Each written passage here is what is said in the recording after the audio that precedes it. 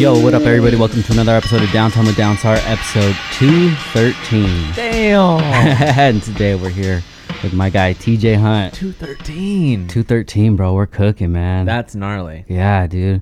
Hey, pleasure to have you here, bro. Thank you so much for sitting with me. Yeah, I just need to say off the rip, we've been trying to set this podcast up for a pretty long time, and it's been my annoying ass that's been really difficult to lock down. So I'm glad I should have been here on like episode like 150, but I'm here at 213 and I'm happy to be here. It's all good, bro. Don't worry about it, man. I just know how it is with especially for somebody like you. You're just busy all day. You know, you just have things coming at you all the time. Yeah, but I fucking hate that excuse, dude. I hate that, like, oh, sorry, dude, I'm like really fucking busy right now. Like, I can cuss, right? You can say whatever you want. All right, yeah, I hate that. Like, I don't hate when people say it to me, but I hate when I say it because I'm like, shut the fuck up. Like, yeah, right. I don't know. I don't like coming off that way. Does that make sense? Yeah, no, it definitely does, dude. And I feel the same way. You know, as a fellow business owner, dude, I just know how it gets throughout the day. You just got to facilitate everything and make sure this package gets shipped and make sure this gets done and this. And then you forget things, and then know? you realize, oh shit, I've forgotten 3 things I was supposed to do like 2 hours ago, and you're like, fuck. Yeah. So let's talk about it, man. Your plate seems pretty full right now. Do you feel like it is? Yeah, but like there's always room for more. I don't know. I think that everyone that is like another cringy, like, not cringy, but another thing I don't like to say, like, every entrepreneur, like I hate self-diagnosing myself as that, but I think everyone else who is a quote-unquote self-entrepreneur like never feels like their plate is full enough when it's like food creeping off the sides. You're always just like that's the thrill and enjoyment, and there's a lot going on, but there's like so much more that like I'm cramming on and like figuring out how to manage to do more, and so there's a lot on my plate to answer. No, I feel you on that, man. You know, I do the same, just fill my plate up as much as possible, and from the outside looking in, it's like, yo, dude, kind of chill out. No, but at the same time, like, dude, I have this weird problem when people come up to me and they're like, dude, like, you're doing too much right now. You're overworking yourself. At the same time, I'm like, really? Like, you think that? Because I'm like, that fucking fuels me. Like, I'm like, you notice me hustling? Yeah. So like, I have this weird like egotistical like, oh, so you notice? Yeah. Dope. Because I love that. Like, I love like working so much harder than everyone else type of shit. I don't know. I enjoy, like, I'm not going to say the word hustle and grind. I refuse to say those words. But I enjoy the ethic. I enjoy that. Yeah. So, yeah, I don't know. Yeah, no, I get what you mean, dude. It's like only you'll know yourself when you're tapped out or when you have more to push, you know. And it kind of feels like when people say, hey, man, you're doing good, you're doing so much, how do you get it done? And then in your head, you're like, dude, I feel like I didn't even do anything today. No, I 100% feel like that. I think every day, at least for me personally, I'm like riding the edge of being tapped out. Like, every 7 days, I like need that one day where I like kind of decompress a little bit. What does something like that consist of? Decompressing? Yeah. Actually, this Sunday, me and Sabrina at the end of the day both sat down and we're like, wow, like today was like what a normal life would feel like for people. And I like got all my work done. I'm super ahead in videos. Like, everything is like booming, and we're like set up for the next 3 months, like for every business. Like, everything's like really good. I was caught up on editing, like caught up on emails, and woke up 8 a.m., went to a breakfast cafe with her and her family, went back to the house, watched 5 episodes of The Haunting of Bly Manor on Netflix, got to finish the show, made dinner around 5:30, had a cigar on the patio at 7. A cigar? Oh, it's, bad habits. And then I had a play video games from like 8:30 to 11 p.m., played Call of Duty, and went to bed. And we were on the patio. I was like, this is great. Yeah. I can't remember the last time I've had a day where like, and I was so like, in my head, I was so like, I'm so caught up and like everything's where it needs to be right now. Like, there wasn't one area where I'm like, yeah, but like this could be a little tighter right now, like of performance. And I was like, I don't remember the last time I've actually felt like calm. Like, I'm not like, oh fuck, I can't waste time watching Netflix, or I can't waste time sitting on the couch because I need to edit, or I don't know. So that day was, me and Sabrina both were like, this is one of the best days I've had in a very long time. Yeah. Just like doing nothing. Yeah, those are rewarding days. Yeah, man. they're like, feel so good, but they're so rare, but that's what makes them rewarding. Yeah. So let's get into your history, bro. Where were you born at? So I'm a San Diego boy. Okay. My whole family is all Canada. So my whole that is my like heritage, my roots. But I've been here my whole entire life, San Diego, California. Can't leave once I've like traveled the world. I've seen other places. I know it's out there, and what I have here is way too special, so I can never leave. Yeah. Although I want to because it's so expensive to live out here. Yeah. But yeah, I'm a San Diego boy, dog. You want to know something crazy, dude? Let's hear it. This is probably the second time I've been to San Diego, and the first time was when I came to the shop the other time. You're kidding me. Yeah, so you've dude. never like even gotten to see anything here. I've never got to explore San Diego or anything, dude. Why? It's just, I don't know. It's far, you know? It's not that far. I mean, but when you have LA right there, Yeah, but LA sucks. I guess so. Every person who lives in San Diego will say LA sucks. Really? All my friends who now live in LA that were all raised in San Diego all say LA sucks. Well, yeah, They're just there because that's where shit's happening. It does suck, but it's like where everything that I needed it to be was right like there. yeah, I mean I feel that, and I also want for everyone listening, like, what? I love LA. It's like, yeah, LA's cool to visit, but living in LA You could say it how you want, bro. It's all good. Just passing through LA right now, I'd say probably in the last year or so, it's just deteriorating. And just passing through, seeing all the tents and the graffiti and the smog and stuff. I'm like, wow, bro, it's gonna be a ghost town pretty soon. Dude, that place is, yeah, dude. It's a first time seeing that. It's a pretty big shock, I think. Yeah. It's a pretty big culture shock. But I mean, LA's cool, but man, I can only handle LA in small moderations. So what is it about San Diego besides it being home? It has literally everything. I grew up surfing. I grew up snowboarding. I grew up riding motocross. I played hockey for 18 years. Wow. Every single thing. We have this thing called the California Challenge where you do skateboarding, surfing, and snowboarding all on the same day. So you wake up in the morning, do a dawn surf, then you surf till like 8 a.m., drive up to Big Bear 2 hours away, snowboard on the mountain, and then hit the skate park around like sunset. And you could do all three things in the same day. Name me another place in the world where you can do that. Where the surfers and shit. Yeah. What is it called again? The California Challenge. The California Challenge. Yeah, dog. Wow. I don't know. Everything here is just, it just has everything. It's warm all year round. I don't know what seasons are, and I don't care to know what other seasons are. Yeah. We have the nice weather year round. It's never too hot. It's never too cold. It's beautiful oceans. You can, I'm a big scuba diver. Diving isn't the best here, but you can do it. There's great golf here. There's great bars here. There's great beer here. I'm with it, bro. I'm gonna go explore a little Weed's bit. legal now. Like, I don't know what more you want. It has it all, dog. Are you a smoker? A little bit here and then. I mean, I've dabbled every now and then, but dude, I'm one of those friends that like can really freak the fuck out. Oh, really? Yeah, it's bad. Like, I mean, I've maybe smoked like maybe 30 times in my life, but And it's still? oh, bro, yeah. I mean, just I have stories, but it's just bad.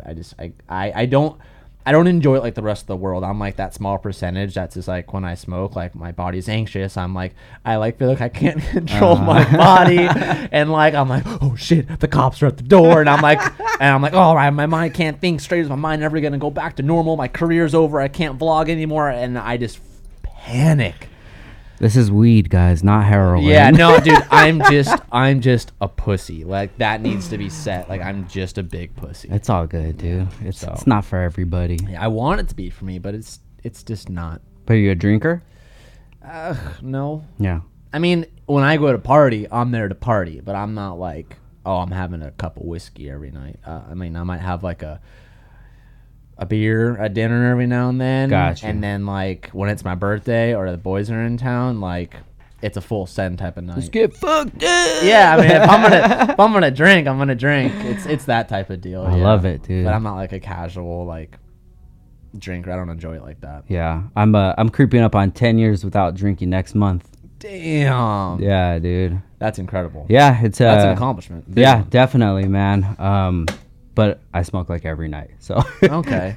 You gotta have some vice. Hey, I have tons of friends who smoke all the time, and again, I have nothing against smoking at all. I think it's great. Yeah. So you grew up playing a bunch of sports. Yeah. Was that your choice or? No, it was my choice. Yeah, my grandpa played for the Montreal Canadiens, and then so hockey was like embedded in my family. So I started playing here when I was like 4 years old. San Diego is actually huge for hockey, and everyone thinks, oh, it's San Diego. There's no ice rinks there, but there's tons of them. So I started playing when I was super young, and then played competitive top league like my whole entire life. Did Junior Olympics in Alaska when we were 14, 15. Used to travel on the road, do like hockey from like the bus, or hockey from school from the bus, like that type of shit. And then went up into juniors, going towards playing NCAA and doing like just like encroaching towards like AHL and for people who don't know hockey, it's kind of like going right over their head, but going towards pro. I have tons of my friends who I grew up playing with that are my like super super super close friends are all in the NHL, and at the end of it, I was a lot smaller than everyone else. I couldn't put on weight like everyone else. I was really fast. I was extremely fast, which was like the only really thing, like the real asset I had going for me towards going pro. But once I was in 18, 19, I was playing juniors, looking to make the next step up. Like it's like the next stepping stone before you hit the NHL. I decided to do school, and the thought of doing school and trying to balance that at the same time that wasn't in the same college was tough. And I just ultimately at that point in my life too, I decided I was trying to move out, and I just took a step back and focused on school, and I went into nursing, and I'm passionate about that for a whole other set of reasons and stuff. But hockey was hockey was my life. Yeah. That's all it ever was. And yeah, it's weird. It feels like a different life now. Yeah. But yeah, that's something I don't think people really realize through the videos. They think I just kind of like played, and I was like, no, I was dedicated on going pro. Like that was it. How many lives do you feel like you've already lived as far as like different chapters? Dude, I feel like I'm on I honestly feel like I'm in my, that's a really interesting question actually. No one's ever asked me that. I feel like I'm on like my third life right now. Like from when I was a kid, from when I can remember to about 18, that was like my hockey life, where it was like eat, sleep, hockey, repeat. That's all it was. And then when I stopped, it was all school, and I was doing school like 60 hours a week. Didn't have a life outside of college when I was in the nursing program, and then I dropped out, and then I started this life. So like it's weird. I feel like I have lived 3 different lives. Now with the hockey aspect of it, do you feel like you reached some of the pinnacles that you wanted to get, or do you still feel like there's something that you didn't reach? I mean, I still play today. Mickey has actually been playing hockey since he was, when I was started, I was like 4 or 5. So we actually play together in men's league weekly. So I still get on the ice and whatnot. Cool. But I always wonder if I would have stuck with it, what would happen now. But at the same time, I'm very thankful for what I have. So like it doesn't keep me up at night, because I'm like, man, this life is something I've always dreamed of too. Yeah. It's either do this or the NHL type of deal. So I don't really think about it too much, but I do miss it dramatically. Well, it had to come to a point where you felt at least fulfilled, where then you just started thinking maybe it's time to try something new out. Yeah, I mean, I remember when around that like 18, 19, it became like, it wasn't like, oh, you're doing this as like a kid, as like a full-time hobby life type thing. Like, although like I was on the ice 5 days a week, like traveling 2 days every week for games, whatever, like that was my life. But when it turned 18, 19, you started dabbling with, like, there was no age limit in the league anymore. And it was like, no, like this is some people's like jobs. And it became more of like, no, this is your job now. And it was like, you're on the road 5 days out of the week type of thing. And it got to a point where I don't know. It was like there's no really school and this. It's like you do this and you don't do school, or like you go to school and you don't play type of thing. Yeah. Or you go to a college D1 NCAA league, and that's a whole different. There's a couple different routes per se to get to the NHL, but the route that was in my forefront was no school, just hockey, and that's all you do. Was that your ultimate goal? Is you wanted to be NHL? Yeah. So once I got there and I like played that first season of like, I was doing both, which like wasn't really too common. My school was just like suffering dramatically. And I don't know. I don't know if it was because at that point I was on year like 16 or 17 of playing. Golly. And I was like, fuck. Am I ready to take a step? I don't know. And eventually I took a step back and I was like, school's more important. So I thought. So you being in hockey for most of your childhood, do you ever look back and think about what you did miss? Like, no way. I mean, I loved it. Like, I truly loved it. Like, it was my greatest memories in life are with that. Dope. Like, everything is like all those kids, because we were all in the same age bracket. So like, you know, a couple handfuls of everyone. We grew up playing on every next league bracket with each other, all in San Diego. Okay. San Diego was like one of the top, you know, cities in the nation that always went to nationals, that always had kids from the Southern California area that went and played on Junior Olympics, that always got pulled up to go play in like, you know, different leagues and shit. So it was always such high caliber, and it was the family. Like, I grew up with them. Got you. You know, now there's handfuls in the NHL, and it's fucking rad. Do you ever go watch them? Yeah, hell yeah. Yeah, I mean, every off season, everyone comes back home to their families, and it's cool sitting in the locker room with them, and like we you know, we'll go and we'll do like, like we're doing like an alumni night, or like everyone from like this like team bracket that we played with will come back in, and everyone's wearing, rather than wearing like our old uniforms with the goals we had, they're wearing like their NHL prospect like uniforms, and it's like, what the fuck, and just getting out there to play with them and shit. Yeah, so I mean, I still get to see them when we get to chop it up, and you know. That's very cool, man. Yeah. So at this young age, when did you realize that you had like that passion inside you, and that drive, and that commitment to keep pushing forward and, you know, accomplishing the goals? Hockey or for hockey? I mean, I just loved it. It's all I knew. So like I never like questioned it. When I was like 11, 12, I was like, yep, I'm going pro. Like, I'm playing this young. I was like always one of the top dudes on the team. Our team was always number one in every league. I was like, we're playing at the highest level we could possibly be playing at. And I was like, there's really no other, like, there's no option. Like, I'm going. Like, I'm not going to be there. And I really, was like, the amount of effort I put into like everything I do now was the same effort I was putting in then. I always think like it was I learned like the ethic and how to like put more work in than everyone else around you by like staying after practice, doing more leg work, or staying after practice, or like doing extra lessons on top of like normal practice with team. I like learned that was like instilled in me like at a really young age. I feel like a lot of that like attributed like later in life. So I always like, it was never like it was like a click. It was like I just grew up thinking I was going to go to the NHL. That's cool, man. So and all I ever knew. That's a great parallel for people listening that used to play sports. You know? I dedicate all my success on YouTube today from the lessons that I learned from sportsmanship and competitiveness when I was younger, hands down. Hell yeah, man. Yeah. You know, and a lot of people listening too, that they see where you're at, and they see like, yo, that's a lifestyle I would want to live, but I can't do it, you know. But they played, you know, football all the way from when they were a child all the way to high school, and it's like, look, dude, you have it already in you. You just need to focus that energy towards something that you want to build and go forward. Yeah, I think it's just about developing the parallel that like, you playing in your sport and becoming the best you can is the same thing in life. Life is your sport. Like, you just have to work harder and you'll be the best on the team. It's the same thing. Yeah. It's the same shit. So as long as you can like understand that, and like if you ever had that connection as you were younger, you still have it today. You just got to kind of tap into a different mindset. Yeah. All right, everybody, I hope you're enjoying the episode. We got to take a quick break for our sponsor, Heel Toe Auto. An important part in buying Honda parts online is making sure that you can trust the company that you're dealing with to get you the right parts reliably. You spend a lot of money and you spend a lot of time researching your build. The last thing that you want to do is send cash to a website where you may never see it again, or worse yet, never see the parts.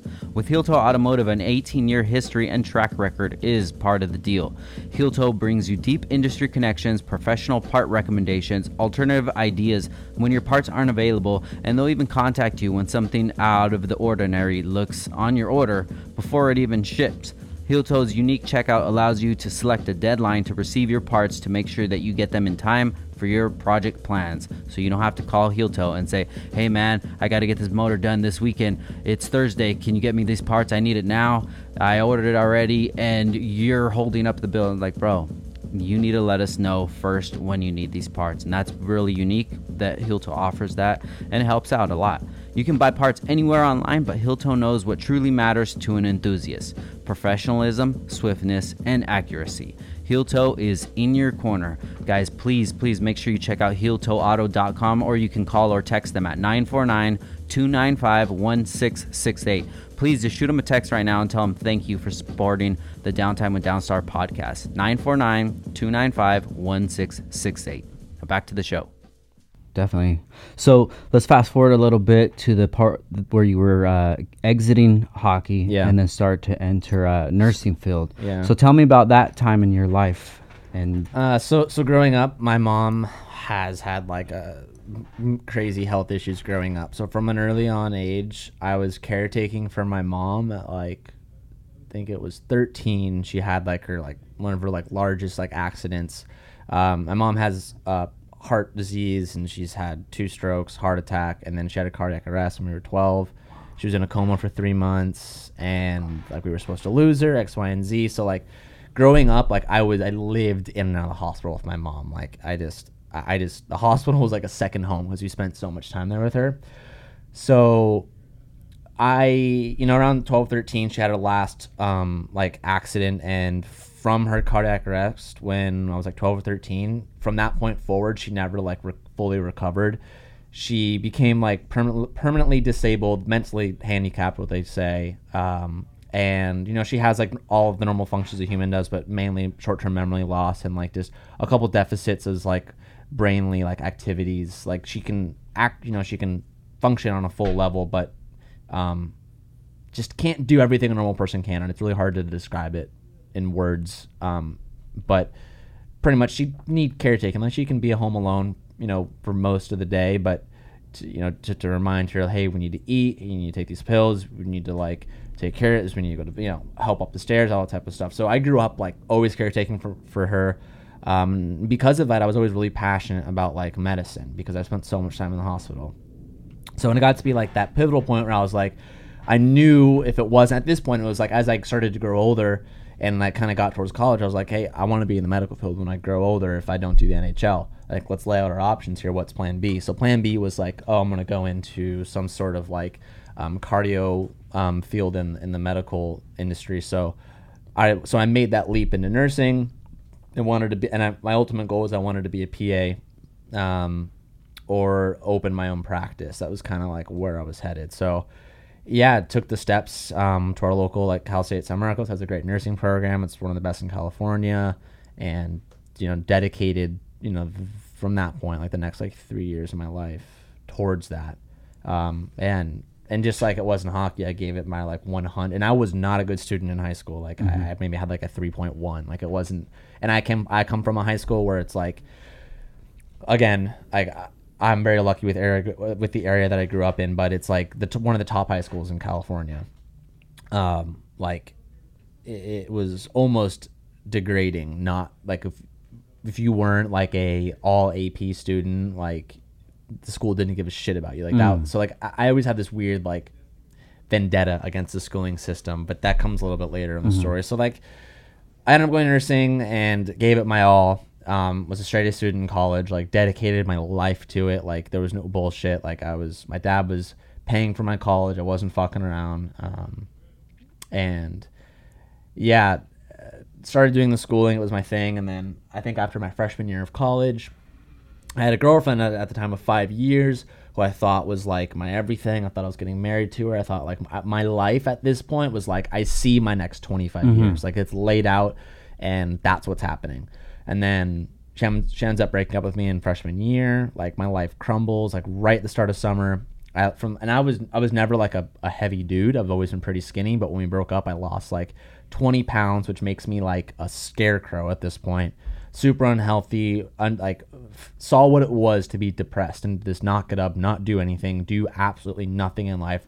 To eventually, like 4 months after the breakup, my friend was like, dude, you had issues. Like you need to get help. Like this is getting to a point of where like, this is really not good. And then, I was like 19 or 20 and then started to like do what looked into like self-help I think that was the first time I watched the movie The Secret, and just learned about that way of living, that type of lifestyle. Helped use that to find a few different and really influential people, like Les Brown, Zig, a few different people that really just like brought me out of my depression, that showed me like the power of the mind. Yeah. Taking certain things from law of attraction, X, Y, and Z, and turned my life around. And that's what started the cars. Is I was trying hobbies. I had this thing where I was like, I'm gonna try a new hobby every single day, no matter what it is. I'm gonna find something that sticks. Like I challenged myself every day to find something new to try, whether it was like painting or like hiking or like, you know, shit like that. Got you. And then eventually, it's weird how it all ties back. When I was in school, when I was younger, and we were in hockey, like I said, we used to do school from like on the road. So one of the things we would do for fun, because we weren't like, when we were like out on tournaments and out on like big trips, we weren't allowed to go like run around and fuck around because we couldn't get hurt before the game. So we like were just stuck in these hotel rooms, or like we would like rent out the hotel convention room, and we would just fuck around in there. And something we used to do for fun was I had my little laptop iMac, and I used to make little skits on iMovie with all my teammates. So I've always been fucking around with like editing, and like I was all savvy with like all the hotkeys, and like I could edit videos really well because I was the one who edited all the team's videos for fun. So and I've always been in the car world, like exotics, living in San Diego, Symbolic Motors is on the street. Like I've always like had my like passion with cars, and eventually I was like, oh well, what if I started like, you know, filming cars? Like I was watching a few people on YouTube that like did car shit. Mm-hmm. So once we broke up, I needed to find something new, and eventually like one of my things was like film a car video like you see on YouTube. Yeah. And that's what started it. Was that like I was trying to get myself out of it, and that was the hobby that I found. So let's get a timeline. What year was that? 2014 maybe. I could tell you. And you were about 20 when you started? Yeah, 19. 19. Like just turned 19. So maybe like 18. Okay. Like freshman year of college. So yeah, it would have been like 18 and a half. Got you. Okay. So you were with this girl 5 years. Once you were still a child. Oh, we started dating when we were 13, 14. 13. Oh my 13. God. Yeah, freshman year of high school. Like 2 weeks in.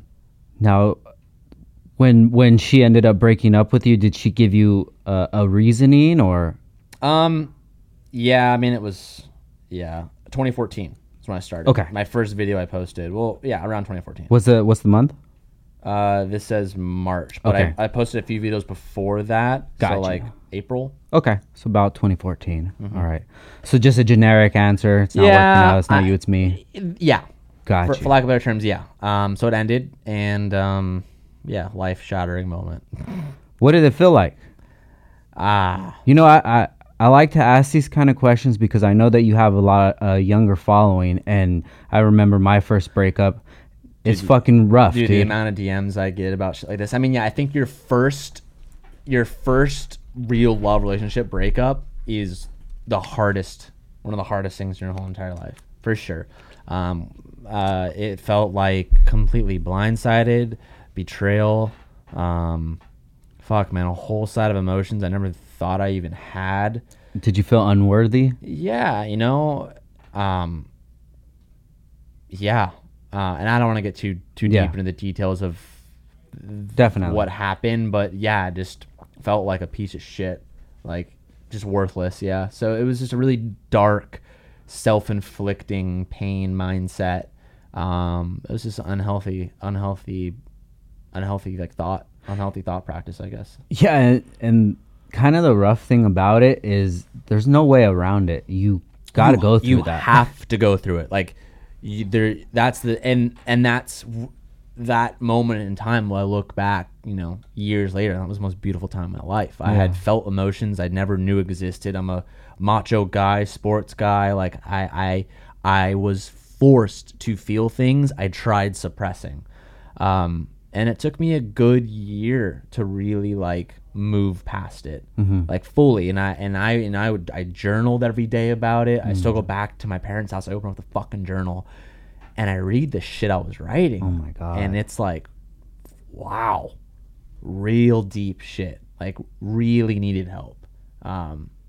you know, because I was desperate of like I was on like forums on like I'm single, broken up, heartbroken forums. Like I had an account where I would talk about shit with people I didn't even know about. Of like, people would post their stories on the breakup. I remember posting my story and asking thoughts like, am I gonna get back with her? Like when people are like, no, it was worse for me. Like, trust me, I was as worse as it gets. Like I was that fucked up.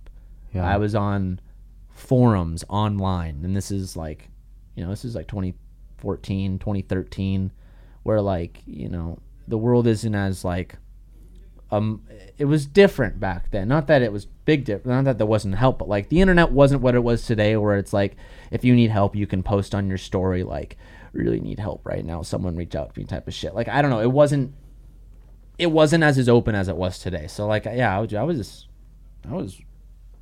really fucked up. Did you have like any family members, maybe your dad or something, try to talk to you about it? My sister was probably my biggest crutch. Gotcha. She like, didn't talk to my parents about it too much at all, but my sister was probably my biggest crutch during that time in life. Yeah. When I lived in northern Nevada for probably about 3 years, moved out of here about 2004 to 2007. And over there I met a girl, started dating her, and she ended up cheating on me. And it's just, this is the worst fucking feeling ever, dude. You feel so betrayed, and you feel like everything that you thought just disappeared. It's life shattering. That's the only type of real, and that word only doesn't mean much to people who haven't experienced it. For people who have experienced it, like, that word just lightly describes the emotions that you go through. Yeah. It's very tough. But like you said, man, I would go through it again, that same feeling again, just to be able to get to the place that I'm at now. Oh, for sure. Like, going through it, you're like, this is the worst thing ever. It's never going to change. This is my only girl ever. But, like, looking back, I'm like, dude, it taught me so much. I learned more about I was so young, I didn't even know who I was. Like, it just really taught me shit that, like, set me up for my future. I'm so happy I went through it. I would never change that. Hell yeah. You know? So you decided to pick up a camera. Did you have a car at this time? Yeah, I did. I had a 328i, little BMW. So I started like just looking up on forums, like how to change an intake and just plasti dip wheels, you know, fucking VHT nightshade on your taillights. Just like, you know, stupid shit that you just want to do something. So you try to get your hands dirty. Yeah, I started making videos like that, and then, you know, eventually, and I would post all my DIY videos like on forums to try to get other people to view it, because no one was watching my shit. But I'd post on like Facebook forums, like car forums, like just putting it in places where people would see it and would click it, and eventually, you know, would get a few, you know, couple thousand views here or there. And that's why like a lot of my core following is BRZ following, because it was all on BRZ forums and shit. I had the BMW for like 3 videos. Gotcha. And I sold it like very quickly, and then got the manual car, and you know, started playing with that. But eventually it started to pick up views, and I'm still in college. So at this point I was like doing about 50, 60 hours of studying a week during school, and then and I started uploading 3 days a week, Monday, Wednesday, Friday. But every second that I wasn't doing schoolwork, I was filming car shit. And like, I didn't party, I didn't drink, I didn't have any friends in college. I didn't have any friends. I was a loner. I other than like the person sat next to me in class, like I've never partied in college. Never was. So like, that was like what I really enjoyed, was beyond school. So I just made it work. And I had like my schedule, I would film, and I was like, I'd get really ahead at a few points. I'd be like 3 weeks ahead in content, because I like would, you know, just stack, film as much content as I could in the days that I could, and really found my rhythm very quickly. Got you. And then was posting 3 days a week, every day at 2:30, Monday, Wednesday, Friday. And I mean, fast forward, you know, after just like figuring out my shit, what worked, I eventually started making more money on YouTube a month than I would when I graduated and I was a nurse. Yeah. Making a full-time salary. So when I was in college, I was like wheeling and dealing this like side hustle. And I think like an average salary for a nurse in California is like 90 to 100 grand, like starting. So I was making like 8 to 10 grand a month on YouTube. And then once I got, and that was like before sponsorships and like advertisements and like, you know, corporate sponsors or even a thing. Like this is just solely YouTube revenue. And how many subs do you think you were at this time? I have it all. I had pictures of it in my phone. I could dig up. Like I documented every week. Like I was very analytical. Every week I knew how many subs I grew each week, and then I also documented my overall view count in videos. So like, if I had to guess, maybe like a little over 100,000, 200,000, something like that. Got you. Okay, so you're already in the big times. I guess. I mean, in the Honda community, when you got like 2 to 3K, 300K, you're like top of the line, man. Yeah, so yeah, I'm gonna pull up a video here for reference because I used to vlog in college sometimes when I was like, I used to like take my camera in the classroom. And I bet you I could probably find a video of it. So why you look for that? When you started recording videos, this was your plan all along? I want to make it as a YouTuber? No. I really enjoyed it. Yeah, check this out. You know, people listening to, you know, no one can actually see, but this is... So what is the name of this video? This is called Day in the Life 3. This video was posted 5 years ago, January 30th, 2015. And look, this is me in the parking lot going into class. You were all late as hell.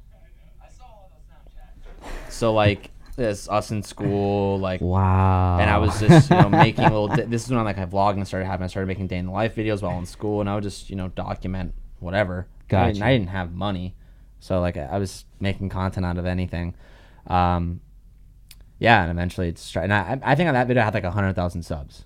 Got you. Something So like that. at this time, well, let's take it back to like the beginning when you were attracted to the platform of YouTube. Yeah. Who were some of the YouTubers The original or channels? people that was Subaru WRX fan, That Dude in Blue, Evan Shanks, Dr. M3. That was roughly about it in the automotive community. But I was watching a little bit of automotive community, but I was watching way more like mainstream YouTube for people who are like true OG YouTube viewers. BF vs GF, like Jesse and Gina, old school YouTubers. This was back when like this is like Miranda Sings before she like really blew up, like Colleen, that type of stuff. Jenna and Julian, Jenna Marbles' boyfriend Julian. That was like watching before Jenna even was dating Julian. Like I was watching these like full-time vloggers. I was watching Casey Neistat before he was Casey Neistat. You know, like that type of OG daily vlogger content. I was a high, like Dose of Fusi. I was like a very high consumer of day in the life content. And then that's what inspired my day in the life content. And then, yeah, that's what kind of pushed me to that. Gotcha. Because you're able to make videos without spending money. Yeah. So that was like the biggest thing for me. And I enjoyed watching that more than anything else. What was the feeling like when you started getting feedback in the comments? Horrible. Really? I mean, I just got shit on. Yeah, I mean, fuck, dude. Back then it was weird. It wasn't it wasn't cool. It was you didn't have, you know, people in elementary school being like, I want to be a YouTuber when I grow up. Like that wasn't a thing. Like especially in the automotive community, I was the first person to do like turn the camera around and film me and my life. Yeah. Like the cars were there, but the channel was about me, and every other channel was about strictly the cars. And that was the biggest thing that set me apart back then, and what boosted me above everyone way back then, is I was the only one I was the first person to start filming my life, and the cars were like, you know, part of it. just salt and pepper on top. Got you. It was more about me, my life, my friends, my story, my realness. Yeah. I mean, way back then, I was still struggling with the breakup, so I talked a lot about like self-help and really connected with people on that level. But yeah, a lot of the comments were like cringy, blah blah blah blah blah, like I don't know, like stop posting your stupid content. I don't know, just really mean shit, really mean shit. Yeah. Wow, man. But like I had my core of like people who watch my videos, Yeah. but like, you know, on like every other like subreddit or like forum page or on Instagram, everyone just fucking talks shit on you for doing what you want, and like, Yeah. All right, boys, we got to take another break for our sponsor, Action Clutch. One of the most critical parts to any build is the clutch. Without a proper clutch, you won't be able to get that power to the wheels. No one wants to spend hundreds of dollars on a clutch that won't hold their power for more than a few races or spirited drives. That's why it's important to go with a kit that you can count on, and that's why a lot of people choose Action Clutch over the competition. Action Clutch is made here in the USA with parts sourced locally in Los Angeles. Action Clutch has kits from OEM replacements all the way up to 1200 horsepower and can be found everywhere from street cars, drag cars, and even Formula Drift vehicles. Not only are they made in the USA, but Action Clutch has made a strong focus this year to give back a percentage of sales to their community during these hard times, provided impacting families with groceries and other necessities. Big shout out to Action Clutch. That's a huge one, man. Thank you guys for helping out your community. If you guys need anything from them, you contact them with whatever you need and you'll get the family treatment. Check them out at actionclutch.com or on Instagram at Action Clutch. You can always shoot them a DM or you can give them a call at 323-269-6051. And if you're about 55 and you don't deal with any of that malarkey, you can also email them at sales@actionclutch.com. If you need help choosing a kit, they can get you all taken care of. And I could get you taken care of as well. If you need 15% off, if you want to save a little change, use code DTWD upon checkout to get 15% off. Now back to the show. So let's talk about getting shit on, bro. That's a huge part of the field that you're in. Yeah. And I'm sure that it just gets more and more as bigger that you get. The bigger you get, the more people want to see you fall. Yeah. They like thrive on it. So one of the first times that I heard about you This will be interesting. was the BRZ the fake kit. So let's talk about that time. Yeah.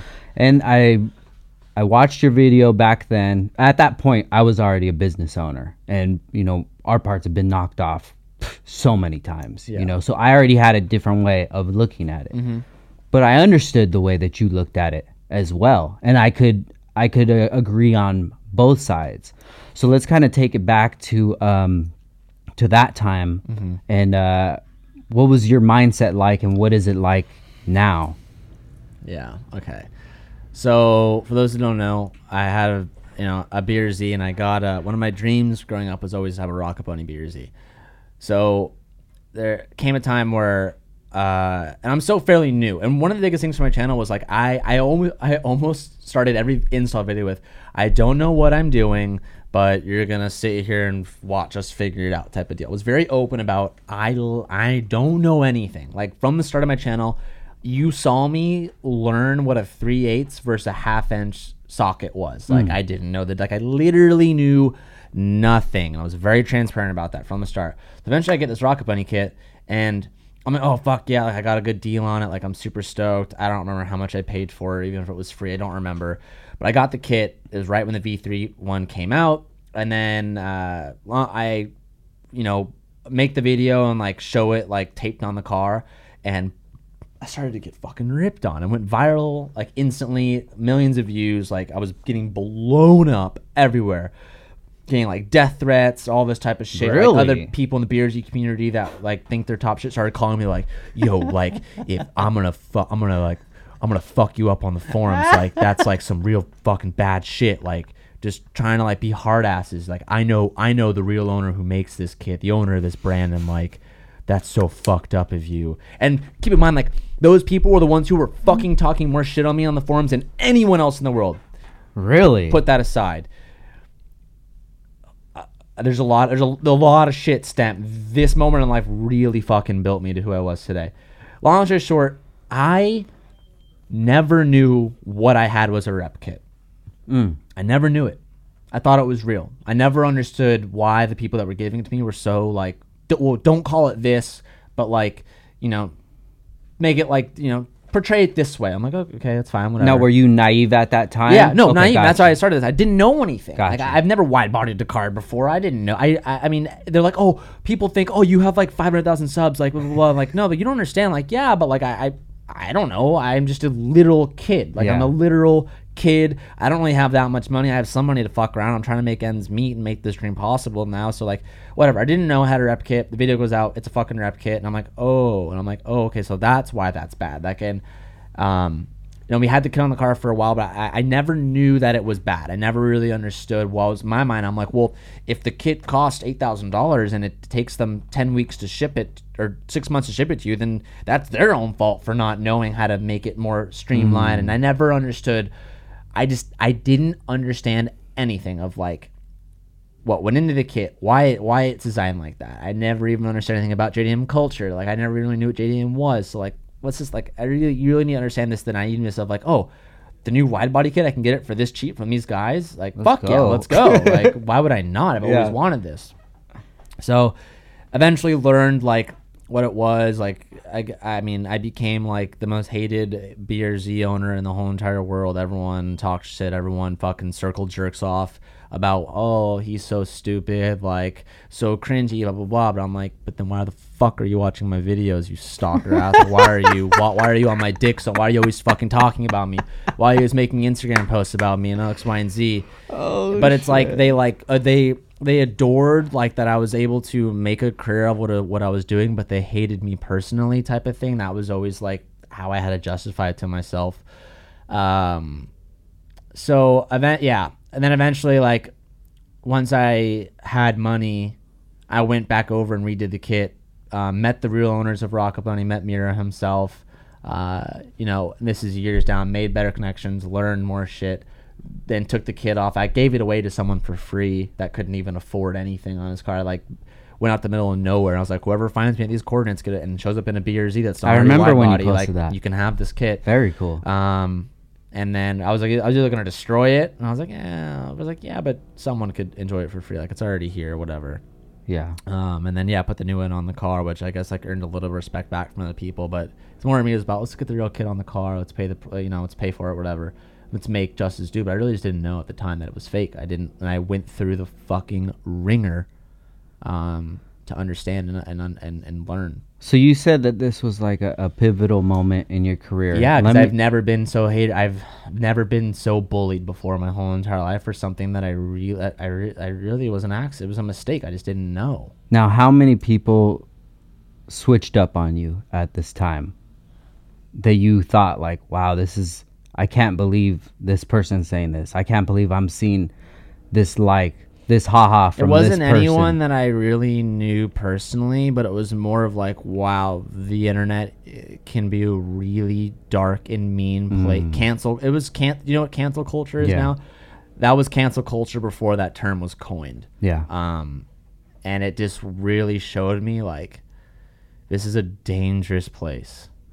Yeah, definitely, man. This is kind of around the time that you and I started fucking with each other. Yeah. Yeah. Because I remember somebody using my Downstar TJ Hunt as a thumbnail to do like a rebuttal video. People on make you. videos about, and I'm just like, bro, why would you even put me in this? Like, I just hooked up with this kid and we're fucking working together, and this is like such a bad look. And from the thumbnail, it's like, I agree with, like, you're saying the way that we do things versus the way TJ does things is different. It's like, why would you even put those two and two? And that shit still bothered me to this day. And that guy ended up being a fucking lame, spreading more rumors, but whatever. But how do you feel about that? People using your problems. Get fucking used to it. As I said earlier in this podcast, the higher you are, the more people want to see you fall, type of thing. They fucking thrive on it. So, dude, I mean, can't tell you how many times my name's been used against me, or they, manipulate information, or, don't show the whole side of the story. Show the part that makes their case look the best. And they're just doing it for the fucking views. And they're like, I don't give a fuck. But they don't understand is they're creating a circle jerk platform where everyone on that video now has a new perception of that person that isn't true. Yeah. And all the comments are the most hurtful thing for that individual. And they don't understand how mentally abusive that is on people. Where every comment with a million thumbs up on it, and it's just a shit show. It's fucked up. It hurts very much, and it's very tough to absorb that, understand it, and like put that aside and continue what you want to do. Yeah, dude. I've been through the same thing, you know, and the great thing is that I have my wife with me that I can talk to her about things, because if I couldn't, dude, I would probably take it to a different level, a level that it shouldn't be taking it to. You know, I shouldn't. The way that I look at it now is, if I react to what somebody says, I have no control over myself. Yeah. Everybody in the world can control me. Yeah. Besides me. Yeah. The customers control me. Mm-hmm. My workers control me. My business, everything controls me. Now, if you say something on my page, yo, fuck Downstar, that shit's whack, and I respond to you, now you're controlling me. Who the hell controls me? Mm-hmm. There has to be that time where you step back and you say, you take the power away from them, but it's fucking hard. It's so hard. Yeah, I mean, it's really important to have a good, base behind you, which I think is everything. But it's a process of learning how to absorb that type of shit and not let it manipulate you and not respond back, be like, fuck you, and just rip them. Because then it just, people know it bugs you now, and they're going to start fucking with, it creates a whole different issue.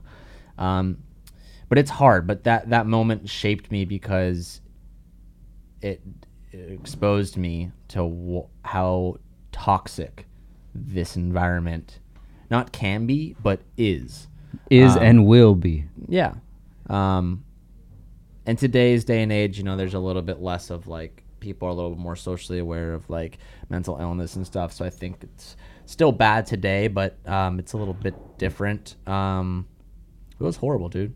It was a very, very rough moment. A big learning. Yeah. Another big learning point. I'm just trying to have fun. I'm not trying to hurt anyone, and I'm just doing me. And then all those dudes who like talk shit on you in the forums, who are like the biggest builds and shit, then they come rip on me, and they're like talking all this shit. I'm like, you're telling me I'm a worthless piece of shit, and like I'm an idiot. Why the fuck do you care what I'm doing now? But now you're coming to me, rip me because I have this platform, and like it's just situational on how they want it. Like first they tell me I'm a worthless piece of shit, and like whatever I do is like butt fuck.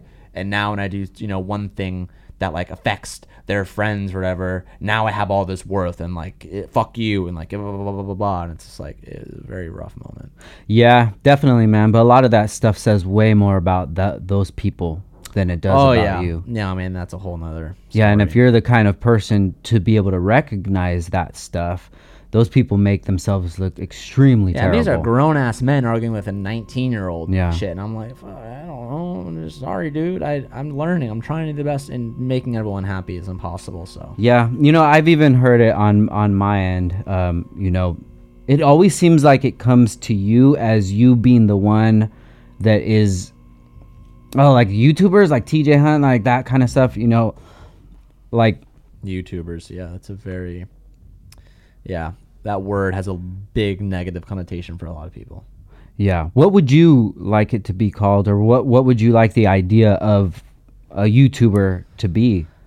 Like, I see it as a content creator. I guess, but it's also weird because the words also at some point, I've heard it in like the most professional, biggest settings in the world at SEMA, where SEMA is the biggest platform in the whole entire world, the biggest executives, all the companies ever. I've walked by, I've overheard conversations of people fucking laughing at, I'm an Instagram page, I'm a YouTuber. Like I've also heard it be clowned on because people get the self-entitledness, or one YouTuber comes up with like 5,000 subs and it's like, I want your $20,000 kit for free, and I'll make a video on it and take it to so it gets clowned on because anyone can do it, type of thing now. So like I don't really like I don't like the word influencer, I don't like the word YouTuber. I don't really try to box myself in as anything. I don't really know. Just TJ? Just me, yeah. Is that your real name? No. Can you tell your first name? Is it out there, or it's secret? It's out there. Thomas, my first name. Tom? Thomas. Yeah. Does anybody call you that? Maybe Sabrina when she wants to be funny. Or when she's mad? Yeah. But no one does, no.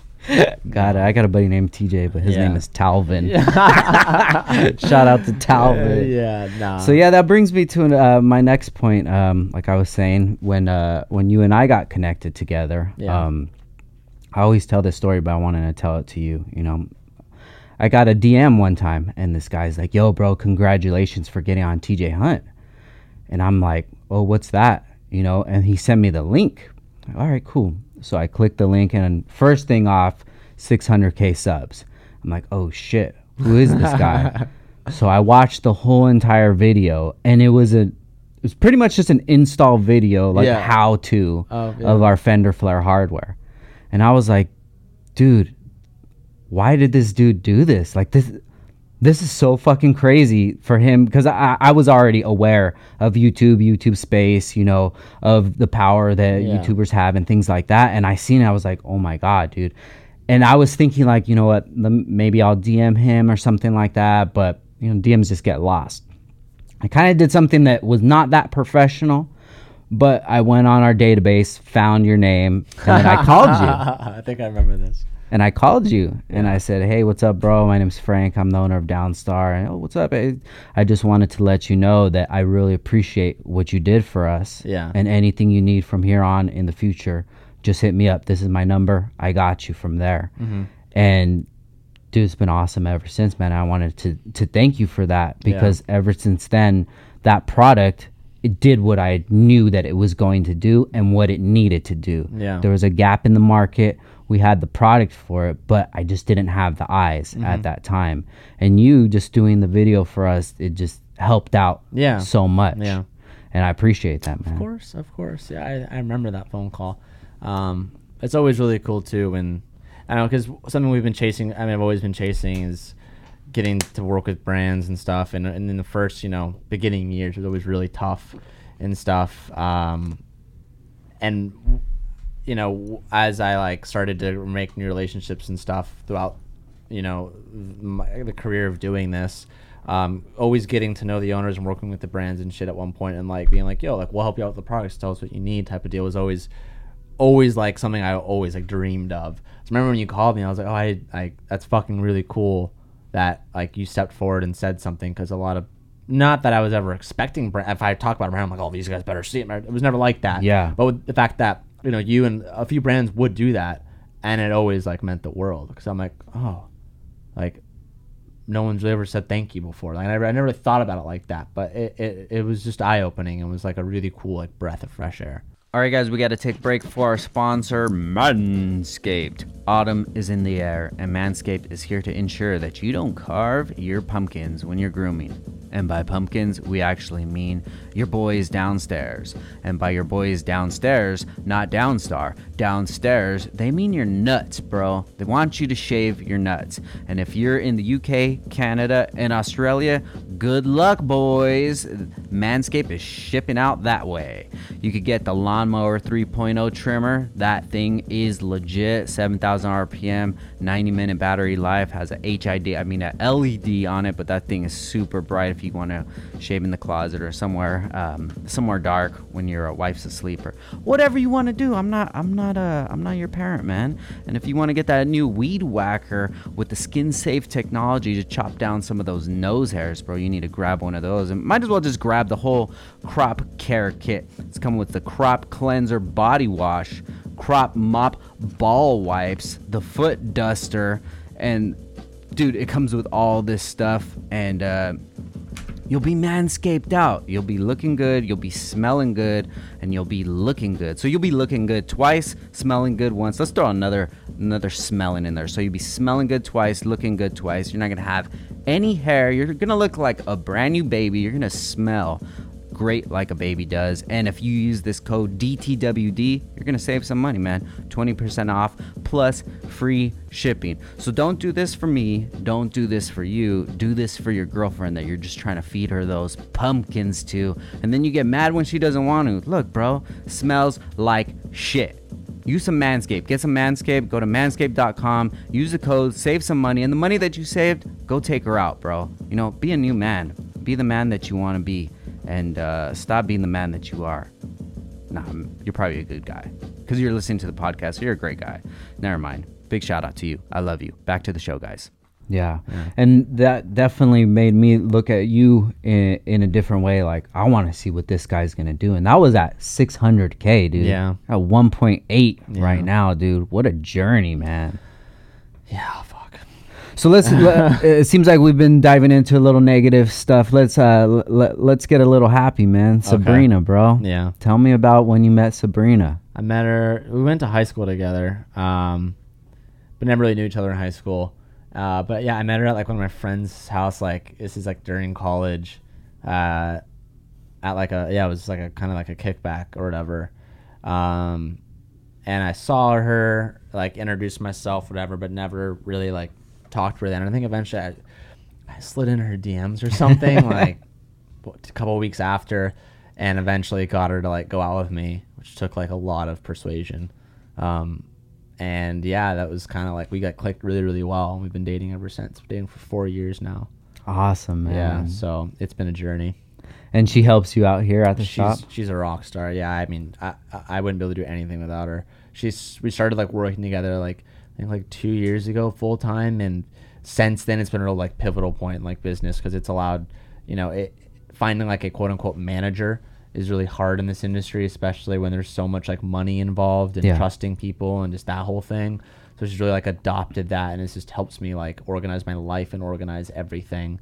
Yeah, and she kills it. She's great. She's a very organized person, so it works very well. Very cool, man. I love it, man. I love to see your guys' relationship. Yeah. Because I feel that that's what a lot of people don't value nowadays is relationships. I mean, dude, it's tough. I mean, there's even times too where like I'm like, fuck, I need to take a step back and like understand the relationship we shared and like really value it. Like, I get lost in it too, because we're just so caught up in remembering to appreciate relationship and just the one-on-one, and the person is so important. But a lot of times it gets lost with everyone, which is super normal. We try to like focus a lot on communication, so she makes me talk through my shit a lot, which I hate, but it's helpful. Hey, communicating is one of the best skills that you could ever have, man. Yeah, no, she tries to teach me that. I'm really bad at communicating, so she's my teacher in that regard. That's awesome. Big shout out to Sabrina, man. Yeah, big shout out to wish Sabrina. her the best, yeah, for sure. Man, we've talked about so much, and we haven't even talked about cars. We haven't talked about cars at all. All right, so let's get to that point, right? Okay. Back when you were a kid. Yeah. I could see your room already. You had the poster. What was on it? Oh, man. Other than like naked girls all over like the posters, which I loved. It was like car models, like Selena 7, like Diablo, like a couple of like blue Diablos, like Murcielagos, C5 Corvette convertible. I had a Z4. Like, I've always been I loved cars and stuff, and it was always like, and I used to have like a car binder, a car club in elementary school. Like, just took pictures offline, printed them, and it was just my books. I've always like I always only ever knew like exotics and facts about exotics. That was my like car life. Gotcha. And when I turned 16, I was like, I want to have a car. I was like, cool. Got into the BMW life, learned a little bit about the E90 platform, learned how to do intake and what it meant to little very service level shit. And then eventually got my BRZ when Calvin got his. Like, I'm selling my car, getting that car. Got one for pretty cheap used. And then just started wrenching on that, learning everything. I did my first like trunk install, hood install, header install, exhaust install, tires, wheels, suspension. Everything was learned on that car. And then, the channel kicked off. It bloomed from there. I got my 350Z. Then I got an RX-7. I don't know the timeline. But since then, I've had like 20-something cars. And yeah, it's just dive bombed into a really bad progression of way too many cars at one time. And we just filmed like I just filmed like my first car collection video last week. I'm editing it right now, where we had 11 of the cars out there, and we like went through all. Oh my god, 11! Yeah, we're still missing some too. So I was like, this is like a partial. We're still missing some, but yeah. So there's a lot now. It's an issue. I love it. Yeah. So, what's the car that you've always wanted? You finally got it. Aventador. And it wasn't what you expected. Oh. No. Okay. Aventador still? Yeah, no. Fuck, dude. I don't know. I don't think I've ever. I'm trying to think of shit that that I've hated. I don't know. So let's talk about the Aventador. Yeah. Okay, that was a car that you always wanted. That was just like, wow, if you ever make it in life, you're having a Aventador. That was like, you have fuck you money. Like, you have an Aventador, like, what the fuck? Like, flagship car, fucking ridiculous. Like, the Murcielago was my dream car growing up, but as shit ages, I was like, and they came out with the Aventador in 2012. I was in high school. I was like, fuck. That car is like, fuck you type of shit. Yeah. So that was always like the car for me. And I always tell, like, in the last few years, I was like, oh, like I might be able to make one happen. Like I started making like some real money, and that was a car that when I was thinking about getting it, I got it I bought it for myself for my 25th birthday, and it was a car that I bought just for me. Yeah. Like, I didn't buy it wrecked. I didn't do this. I was like, I'm gonna pay the full. I'm gonna get the one I want.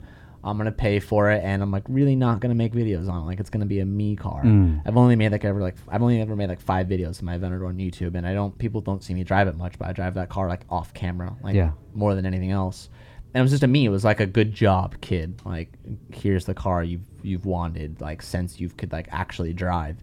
And so yeah, I just went and bought that car, and still have it today. And I think from this point forward, I'll never not have an Aventador. I'm probably going to sell this one for an SVJ pretty soon, or an SV. But once having it, that's just that's just my, like, I like think back to myself as a kid, and I'm like, here you go. Here you go, king. Like, well, that's like, great to hear, man, because that's definitely my trophy as well. And most of the trophies that I've ever gotten, the luster kind of wore away after a few months. Yeah. You know? Absolutely. But I look forward to just using it as a daily, and the luster wearing off, and I'm just my Aventador is fucking dirty right now. Yeah, I know. I'll have all my friends over from high school or whatever, and I'll like just catch like, oh, like, now I'll like say like a Lambo or like the Aventador in the sentence, and they're like, fuck you, dude. And it's so like just normal now. It does, but it like moments like those always like make me realize, like, oh yeah, fucking Aventador. You're doing it, bro. That's sick. You're killing it. I'm like, that's real life. That's cool. You got a lot of stuff going on, bro. Yeah. Tell me about Street Hunter Kit. Yeah. So Street Hunter is our business we launched last year. It's pretty much an aero parts business. Makes body kits and stock components, lips, visual exterior mods, stuff like that for cars. Something I've always been interested in, and kind of like started my love was that from like Pandem growing up, like that type of like I've always loved it. I've adored it. And then, eventually, like, stars aligned. I've been in the industry now for 7 years. I've met not everyone, but you name an area and I know them pretty well. So just being so blessed to the journey, I've been able to like allocate, bits and pieces of people that I'm like, creating something like this could be very possible. Like, this is the right guy in every area. It just needs someone to turn the key. So like 2 years ago, I got to go see the Toyota Supra A90 before it ever came out with Toyota. I got to see it before the world, a year before they even announced it was coming back. And they're like, this is your like testimony. We want your opinion on like how it looks. And they had it in this big white room with an NDA. They took all my phones. They took everything from me. I was pretty much naked. And they're like, these are the cars it's going up against. Like, what do you think? Like, what are some things we need to like alter X, Y, and Z? They started picking people's brands that they thought were like, and like big people, and they're like filled a certain category. Every person had a category they were after. And I was, I guess they're young one, I guess. I don't know. And I got to see it, and I was like, I just saw a car no one's ever seen before. That is going to be an amazing car. I'm going to want it. It's a new Supra. At that point, I think I had my Mark IV Supra as well. I don't know. But I was like, I started just making shit up. Like I remember I was like, I'm gonna remember every fucking corner of this car. And the moment I went home, I fucking drew it out as best I could. Really? Yeah. And I was like, holding a piece of paper. I'm like, okay, we have a great idea here. Let's start designing something for this car. So like fast forward, eventually like we decided we're gonna do a full kit. Met up with the right people. Worked with John Sabal on designing. I was like, I word vomited my imagination. I was like, can you make this to what I'm saying? And we designed it, and it was created. And then we 3D printed the kit, first in the world to do a 3D printed first mold, then made molds off it, then created it, and then launched it at 2019 of SEMA last year. And then since then we now have over 100 customers just on our super platform on Street Hunter. And then this year, our C8 platform was supposed to launch, but SEMA was canceled now. And we were going to be like, we had so many people that were going to have C8 Street Hunters at SEMA this year, which we kind of got shafted. But yeah, we have stock body components for the Super now, wide body components for the Super now, RX-7 components now, C8 components now, and we have some other stuff dropping very soon. So my inspiration was Pandem, and now I'm trying to plan their space. I respect the hell out of him. Mira is an amazing guy. I've talked to him plenty of times. I'm still run Rocket Bunny on all my cars, but there are certain cars where I'm like, this could be done so much better. Yeah. Doing it our own way is very important and staying true and authentic. But it was also a good learning curve too, because now I understand and I respect the authenticity of parts. I went through that hurdle in life where I learned about this is why rep is bad. This is why kits are $6,000, $8,000. It's not because they're saying fuck you. Like for some of these guys, that is what their shit is worth once they are done building it. Everyone has their own way of building shit, but I learned what authenticity really was. So that was a really big inspiration for Street Hunter. So yeah, now I have my own parts business of wide body and cosmetics and stuff, and I fucking love it, and I hope we take over the world. I hope that Street Hunter is the next household name. It will be. Yeah. Not that I hope it will be. I love it. Give it 5 years, we're gonna be on every car. All right, boys, I hope you're enjoying this episode. We got to take one break for our last sponsor and our newest sponsor, Aeromotive. Piecing together the fuel system for your build can be a difficult task. Luckily, Aeromotive has your back with everything from replacement fuel pumps to fuel systems that will support up to 3,000 horsepower. Wow. Aeromotive's engineers have developed a solution for your build regardless of power level. If you're looking to make the switch over to E85, they have every part that you need to build a system that will be there when you need it the most. Need a custom fuel system for your daily that turned into a project car? No problem. Guys, I know we have a lot of new listeners today, and if your daily has turned into a project car, leave a comment, man. Let us know what you got, and let us know where you steered wrong and how you went down that dark path that we all go down. So if you guys can, please just check out aeromotiveinc.com, and you can check out some of their newest products, such as the brushless pump line. It's quieter pump, less heat, and it lasts longer than traditional brush motor fuel pumps. They range from the A1000 all the way up to 10 gallons per minute for 3,000 plus horsepower.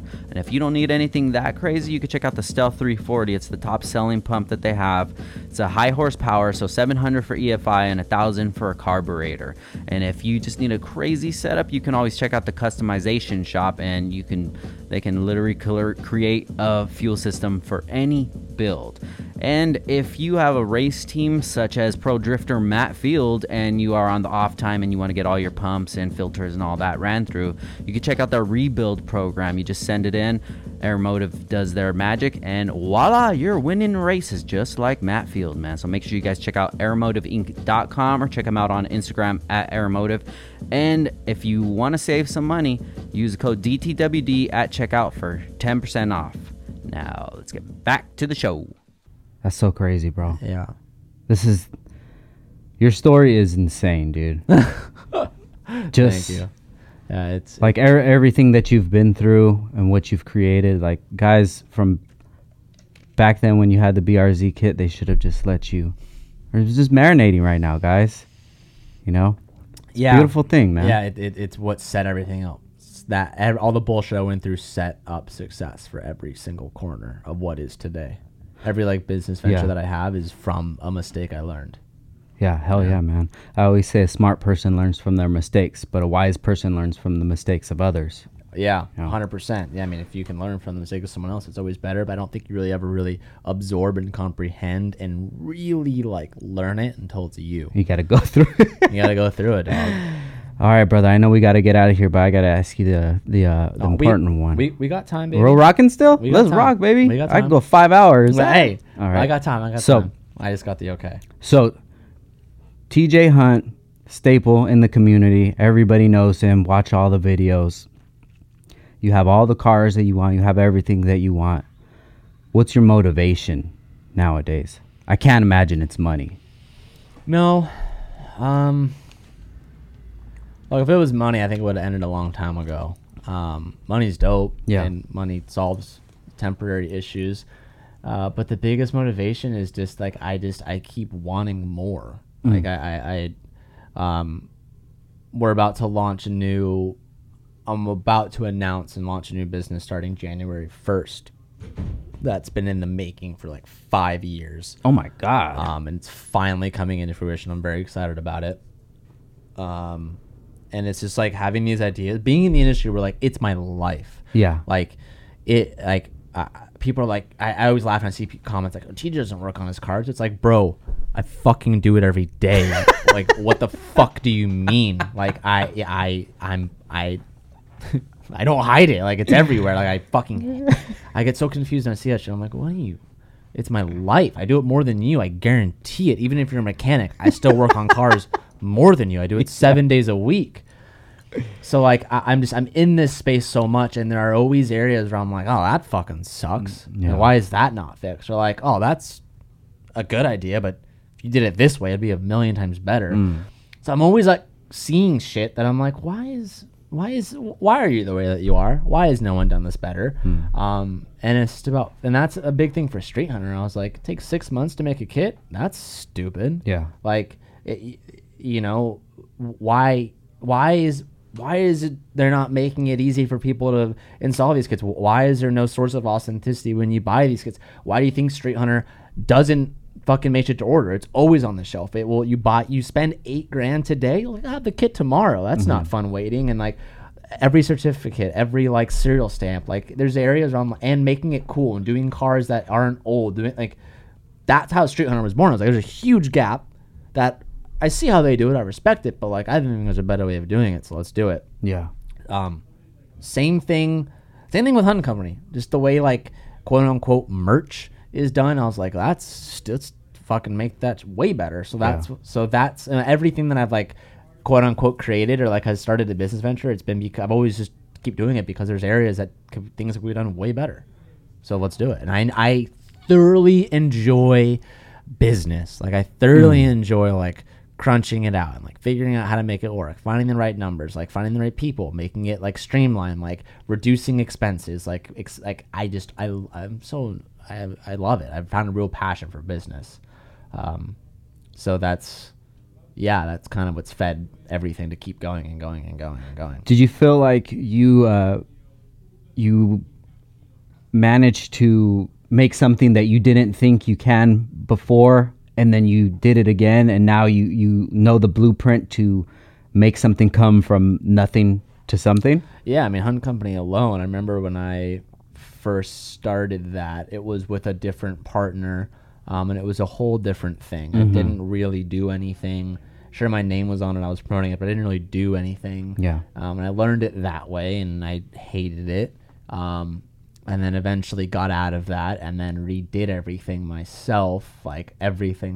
And then, that has slowly grew to the monster that it is today and how that's ran. But that was all from like learning it one way and reteaching myself another way and whatever. I think that kind of answers your question, but yeah, I mean, I guess the parallel that I see with what we do is like I've created something. So if I want to create a podcast, you have the foundation to start. I just know what I have to do. It's simple. To make it. Yeah, someone's succeed. like, I want to do this. Like, how do you do it? I'm like, that's easy. Just like you need to do that. Like because I've started like LLCs, like S corps, trademarks, infringement, copyright, like all these like this like cyber taxes doing out of state is what you have to do. You're gonna do pop-up shops. You're gonna need like this type of like X, Y, and Z. You're gonna do overseas where you're gonna need this type of shipping. You're gonna have policies. You're gonna have return. Like I just know it. Yeah. So I mean, I don't know at all. I'm learning every day. Like our team and I are figuring out better ways to do everything every day. But like I know enough where it's like, if you want to start something, that's fucking easy. And if it's automotive based, I'm like, I know exactly who to turn to make that part, to fill that gap.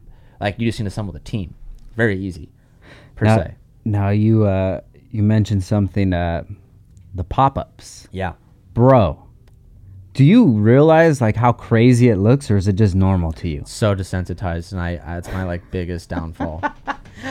Bro, you go to these shows where you guys are gonna have a tent and you're signing autographs or taking pics. Mm-hmm. That's what's going on. That's the event, and everything else. I know that. That's yeah. That's what people. Does that cause an issue with like with them, the shows and things like that? Yes. Mm-hmm. Yeah, I mean, You're too popping, bro. Well, like, so last year, last year, the year before, last year was our bigger one, but we did a full tour last year. We did 14 cities. And pretty much what we did is we like went, there's, you know, a couple like big car events that, you know, they'll do the same show. It's a traveling circus. They'll do like, you know, 12 cities and then plus a few others. So they come to me and they're like, yo, we want you to be at every show. And I'm like, okay, like this is how much it's going to cost. Like you want our whole team there. Like for us to do my operation, I need to ship a car. I need to ship 5 people out there. I need hotel rooms and I need this and that, X, Y, and Z. And that just covers the cost of us being there type of thing. And I'm like, and you're going to sell, you know, 1,000 more tickets. Like, you know, it has to make sense for us to, it has to make sense for me to stop making videos here for me to do it, you know, to go somewhere else and make that whole thing. And yeah, oftentimes the shows, and they'll admit it, they're like, we had more attendance for you than our own show, which then questions, why aren't you doing your own show? And that's a whole different, and people, like, we've been thinking about that for years. That's a whole different rabbit hole. That's like a whole nother fucking discussion. Yeah. But it's nuts. Yeah, it's always crazy. I think the biggest downfall is I'm very desensitized to shit. But I mean, when I see it, I'm like, wow, like, that's what 1,000 people looks like standing in a line. And then I realize like, oh, we're doing videos. We'll get like 500,000 views, 1 million views. Like those numbers don't mean shit to me anymore. So, but then going and seeing a city with just 1,000 people standing in line, you're like, whoa, like that's fucking crazy. Yeah. But it's just, I don't know. It doesn't hit me like everyone thinks it would. Like, oh, you're living this life. I was like, oh, I mean, yeah. I mean, like, I guess I'm here, but like, I'm just so focused on like each person, I guess. I don't really ever like absorb it enough where I'm like, whoa. Yeah, I mean, it's such a gradual thing, you know. Over the last 5 years, it just keeps getting bigger and bigger and bigger and bigger and bigger, and then you get to this point, and you know, from the outside looking in, it's like, dude, look at everybody's here to see you. Yeah. But I could just understand what's going on in your head. I got to do this. My guys are over here. Sabrina needs change. We're figuring it out. I'm taking pics. This convo's going a little too long, man. We got a long line. I don't want to be rude to you, and it's just you got a lot of stuff going on too. I'm just like so. I'm not scattered, but there's so many other things I'm paying attention to at the same time. But yeah, I mean, it's amazing. Like I went back because of COVID this year. We canceled our whole entire tour, but we went back and we looked at some of the stops last year in the videos, and I was like, fuck. And I can't tell you how many like big brands would come up to us and be like, who the fuck? Why are you guys selling so much stuff? Like, why are they all here? And some of our partnerships that we were today started because they approached us at a show and they're like, what the hell is going on? Like, how do we get a part of this? Yeah. I love it, man. Yeah. Now, I was jealous of you not long ago. You got to hang out with Mike and Logan. What was that like, dude? Yeah. Logan has turned into one of my idols, bro, and it's more so of the way that he turned around the incident in Suicide Japan, Forest, and the podcast as well, and just the I respect you for saying that because a lot of people are like, dude, when I posted the photo of me and him, every comment was fuck you and Logan Paul, like my fuck, can't believe you, TJ. Really? Go look at the comments. They were nasty. No, dude, and I understand. And the video comments were really nasty. I understand why Logan did it. It was just a bad choice. But when you're a content creator, caught up in the moment, it's really easy to like, and that's a whole different discussion. Yeah. But he is awesome. It was really cool to see someone on like mainstream media, to see the way I studied a lot of like, when we're there filming together, like, wow, I can just mentally see him and understand, because I do the same thing, how he does his shit, how he films his videos, how he like choreographs every scene in his head, how many times he'll say the same thing 10 times over to find the best clip. It was amazing to get to see that perspective, and it was great. It was really cool. Mike was also really, really cool dudes. They're super chill. Logan's a little more quiet. I think people, I mean, it's all, they're not, I mean, they're people. Yes, when they're filming for their own show, which take that for what it is, but they're very cool. They're very nice. They weren't arrogant. They weren't whatever. They were just like me and you. Yeah. Like, they're just super cool. So that was really awesome. And yeah, just Logan's progression since Suicide Forest, which was a definition of cancel culture, to him coming now being on the trending page of YouTube every day for Pokemon cards, his Impulsive show being what it is. I mean, it just shows the toxicity of the internet, and how, you know, 5 days on the internet is a I might be saying it backwards. A year in real life is 5 days on the internet type of thing, where like shit blows over. They're always looking for the next victim to take down. And, you know, finally they transferred off of him and went to someone else, and he was able to focus on himself and come back even stronger. And respect the fuck out of him for that, because that is, dude. I mean, what I had was hard, but that's the whole world. That's a whole different game. Yeah, when everybody's after you, dude. Yeah, so that's a whole different. That was about the time that I just finished Mike's book. He wrote the book. I forget the name of the book. Awesome book, but I got to meet that guy, dude. It's just those kind of stories are the ones that help me keep pushing on. Absolutely. Because you read that kind of stuff and you're like, bro, I've never gone through that. And I'm crying over what I got going on right now. Yeah. Like, I'm good, you know? And then it's dope to see that the relationship that they do have. Because although Logan is more famous, more rich, he's still a younger guy. And the things that Mike has, him being, 10 years older, it's invaluable. I don't care how much things you've done, how long you've been around. It's just like you can still get something from someone else. 100%. And then to be able to get to have that OG there and be like, yo, to check you on point. Like, hey, you're looking at things wrong, because I'm sure Logan has so many yes men around him. Oh fuck yeah. Yeah, everyone around him. Yeah. They are two very amazing people, and just to see the way they work and how they operate and their dynamic together was awesome. It was a really cool experience. Yeah. And I love seeing the show and him putting on the homies and things like that. Yeah. So that brings me to my next subject. All the homies here, man. Yeah. How Calvin, is that your man, dude? Yeah. Bro, I had Calvin on the podcast. I was surprised that he came, because it's definitely a trek. Very interesting dude. He is. I was interested of him before, but my mind changed once we sat down at the podcast. I understood who he was as a person. You watch the channel, you see him. He's a goofy guy, but funny. He's a whole different human in real life. Dude, he's years ahead. He's an old soul. Yeah, I love it, man. Big shout out to Calvin, dude. Yeah. But tell me about him. How'd that relationship start? So, dude, all my closest friends to this day and all my closest friends on the channel today are all my friends from high school. Got you. Because remember I told you, I said in college I didn't have friends. Yeah. That was never a thing. It was never on my priority list. So all my good friends today are all my friends from high school. And that was before the fame, before the money, before all that shit. So, it's easier to keep them keep the relationship the same. Calvin and I have been best friends since high school too. I think around sophomore years when we all got cars, we were always interested, and Calvin was always good with tinkering with shit. So we naturally was hey, I have this install. Do you want to try and do it with me? Calvin was the only one who I was you're smart. I'm not. You could probably figure it out. So that we just started tinkering with shit early on, and yeah, the moment he got a Beersy, we just started naturally fucking around with it together and just learning together for fun. And that's what kind of started all of our install videos from that point forward. Was we always was doing it just because it was our fun time. So and then when the channel got bigger, there was opportunities for us to explore different things other than your typical 9-to-5 job, and so we took that leap of faith.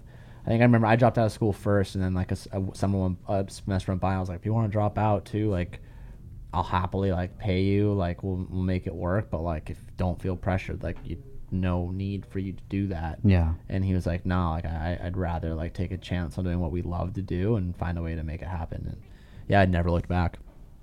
It's fucking awesome. Yeah, it's kind of crazy. But and all my closest friends today too all work for me.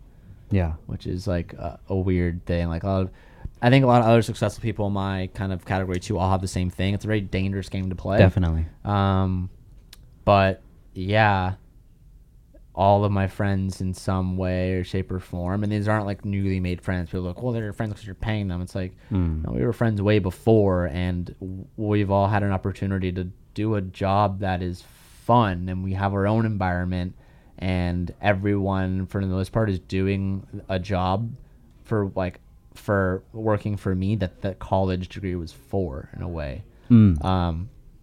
So that's a whole nother crazy thing. And I always told our friend group from start, I was if there's a way where I can have everyone work for us and no one has to work for someone they hate or whatever, everyone's their own boss here. Sure, they work for me, but I'm they do their own out, they get their shit done, and we move from there. But it's an interesting game to play. It can be very, very efficient and awesome and valuable, but it's also communication we talked about is like has to be a million bazillion percent. Yeah, no, I can definitely agree with that, man. And it's definitely playing with fire sometimes. And at the beginning of my career, it was like that. But Calvin and I have gotten into it before. I mean, we not to say like, I argue with everyone. Yeah. It's not like it's perfect. And that's when it's like, okay, when you take a step back, reevaluate the situation and figure out what needs to change. Like I said, it's a dangerous game to play. It's not fun having conversations like that with your friends who are also employees and being like, hey, I need you to step it up here. Or, I need you to, fix this, stop doing this. I need you to do more here. And it's tough. Yeah. Very tough.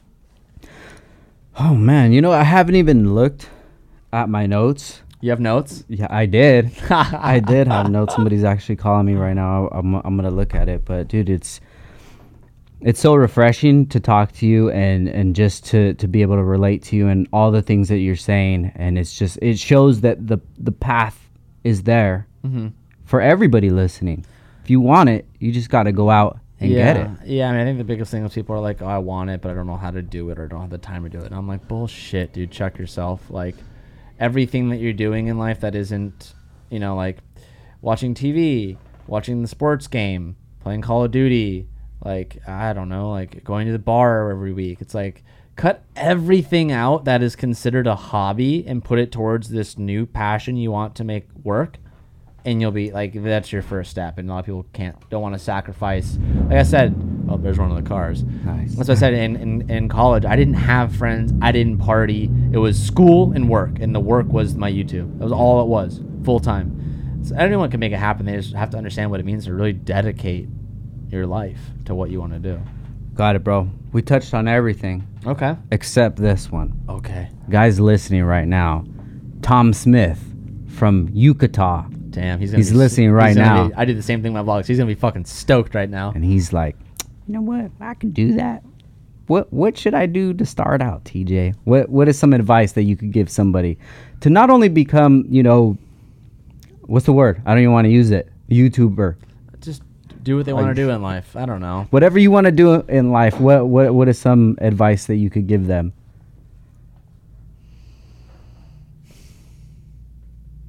I'll tell you what worked for me. What was scared for me, I was scared to make the leap. I remember dropping out of school was very tough for me. And I had two things that I always was very that always were very heavy on me.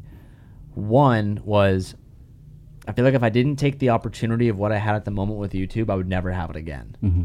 I was like, this opportunity that I have with the channel going the way that it is, the progression that it is, I have the moment now. I don't know if I'll ever get this moment ever again. If I don't take it, I'm going to regret it for the rest of my life. And then following that was, I'm leaving school.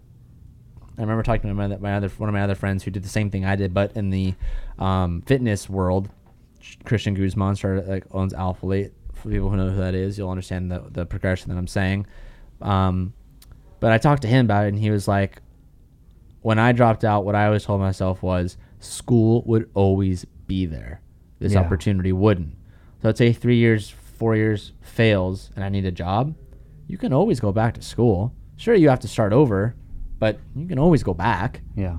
And that opportunity was not guaranteed you'd always have it. So when I really understood that, I was like, fuck, there's no other option for me but to take this opportunity. Like that's just it. And I didn't want to lose that. And I think just going towards it, I never had a clear path, and no one ever will, but I think it's important to just, everything's doable with the internet. You can Google anything you want to know. And it's just, and it's more easier said than done. It's like, okay, well, I want to start making coffee. I don't know. Yeah. How do I do that? Yeah. It's like, I don't know. There's the next step for you to make coffee, but like, as a general rule of thumb, the first step would be like looking up like what it is to how do you make your own coffee, how do you wholesale, and just like figuring out like how to sell and just make the groundwork. And then you have to go out in the industry. I used to go to every Cars and Coffee, every car meet, everything. I used to just get myself as involved in the scene as possible, whether or not I knew it would be beneficial. Yeah. So you never know who you're going to run into. And network. all my biggest deals and partnerships, corporate wise, are on network. Someone knew someone who I filled a niche that they needed, so I was there. Same thing with starting your business venture. What is it? You're only 6 people away from anyone in the whole entire world. You ever heard that? Yeah. So like, just get out and just talk to people. Be like, hey, I want to do this. Do you know how I would do this? Or if you know someone who's in that space who's doing something kind of similar, may not be the same things that you want, but is even remotely similar to what you kind of maybe think you want to do, go talk to that person. Yeah. That's so important. Just that's it. And you will find your answer, but you have to take that scary risk of like trying something. I love it, bro. Yeah. Now I'm gonna put you in the hot seat one more. Okay. Ready for this one? Sure. All those cars on your channel. You got Lambos, Ferraris, Subis. Which one? You can only keep one. Which is it? No. Why not do a Honda build, bro? I had an S2K. What the fuck? I mean, why don't you do a Honda build? Because that doesn't count, bro. S2000 doesn't count. We need EG, EK, something. Here's my thing. It was just never it for me. That car, the people who I see do those cars are like, oh yeah, like I grew up with my cousin or my dad, or like this was my first car. That there's a reason why you went there. I never had that. Never. When I grew up, I was never like looked at them, never knew anything about them. And when I first got into cars, I was immediately into the Subaru platform. Gotcha. And I think if you start somewhere. Yeah. It like you don't start from Subaru and then go to Honda and then go to Toyota. I mean, some people do. That's gonna sound bad, but I meant like they're all in the same playing field. And normally you take one step up. You would go from like there, and then you would go to like an M car, like one more expensive tier up. Like you've had that car in that money tier. Oftentimes that's like your first car, then you jump to something higher. Like, what do you drive now? The M8. There you go. You jumped to a higher class that like is this as fast, is faster. You know what I mean? Like that's the thing. So I'm not saying like you people don't go only drive. There's a lot of people who just do like all similar financial builds in all different genres. That's not what I was trying to say. You said you people. Oh, shut up. Yeah, you Honda people. I just Clip never, it. I never knew anyone with that. I never had any friends in it. I was just never exposed to it. What about Mickey? When I met Mickey, he had that one Honda, but you know just as well as any other fucker in the whole entire world, he doesn't drive it. And it never leaves the garage. And when he did, it has a top speed of like 8 miles per hour. And I'm just not interested in that. Like, I was just never exposed to that world. So there was no seed planted. Gotcha. Like, I was straight into the Subaru world. So I loved STIs. I loved the boxer motor. And that's why my progression never went to Honda. But it seems like you've touched on every genre. You don't think about that? I don't like front wheel drive. Period. Like because I used to do car reviews. Like I used to always review people's cars. That was like one of my big things starting my channel. And I always remember when I drove like Fiesta STs or I never drove any Honda cars. Someone's gonna clip. Hey, you did this Honda Civic. I don't think I did. I knew I always hated front wheel drive. So just that alone, like usually crossed out Honda. What about all wheel drive? Is there a Honda that's all? I don't know Hondas. I'm going to bring a K-Series turbo all-wheel drive Honda over here, and you're going to drive it. All right, let's talk about business-wise. You're missing a huge market of the automotive community. Once you get that, you're king dingling, bro. I knew you were going to say that. There's Honda guys that don't watch anything else. Hey, that's perfectly fine. It's just not... And maybe at one point might be. I really want to get a Type R for Street Hunter. I'll tell you that I'm looking at buying one like very, very soon. Like a CTR, like a 96 CTR? No. Like a new one that will actually produce money for the business. Got you. Whatever. If it's a Honda, whatever. Like dude. I'm thinking about getting, and I don't like old cars. I don't like old cars. I like new shit. And you're like, what did you have an RX-7 and you have a Supra? Notice how there's only 2 old cars, and like those are like the biggest staple cars in the whole entire world. Yeah, I'll have those. But I just don't like old shit. No. I really hate. I'm such a tech savvy person. I just like new stuff. It's never happened for me. I'm sorry, Honda community. I know you text me all the time. Why don't you do a Honda build? I'm sorry, bro. I don't want it. I think the Honda one day. The YouTubers are like, Frank, shut up. Don't tell him to come over here right now. He's gonna steal all our viewership. I don't know. I just haven't gotten into it. Shit. Sorry. Hate me for it. I get it. Don't, bro. Everybody loves you. This is Downtime with Downstar, bro. Everyone loves you here, man. TJ, awesome conversation, bro. You know, you could see everything on the vlogs. I could see your life, but to actually have an hour and a half sit down and to hear, you know, true emotions and true feelings, I'm sure everybody listening can relate in some way. Yeah. And man, I appreciate your time, dude. I appreciate you coming down here. Like I said, I should have been on podcast 150. It's all good, bro. It happens when it should. Yeah, but I'm happy to be here, and we've been wanting to do this for a very long time. So hell yeah, man. I'm glad we were able to make it happen. Thank you, bro. So for everybody listening right now, where can they go find you at? If you just search TJ Hunt on any platform, it should be don't go to a fake account. If it has 10 followers, it's not me.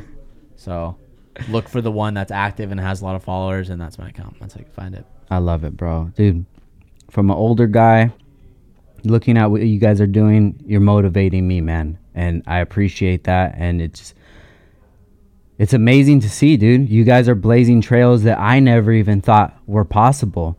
You know, I want to start the podcast I'm started it. I'm doing it. I'm thinking where it's going to grow to. And, you know, I'm looking at people like Adam 22, man. I would love to have what he has. But then I look over to you and I'm just like, I could relate way more to TJ, and he is fucking killing it, man. So it's definitely motivation for people like myself, you know, and I appreciate it. And everything that you've always done for Downstar, man. It means so much to me. Of course. You mean, dude. And also, too, he's not giving himself the recognition. Every time I've ever asked for anything, he, like, overnights it, like, I'm like, oh, fuck, I'm running on this hardware. I need this for tomorrow. And, like, Downstar's always been there, and it's our number one choice in all the cars. And that's why they're on every fucking car. Thank you. I love it. And I use Downstar hardware in a bunch of places I shouldn't be. It's because it's so much easier than use it everywhere, bro. I use it.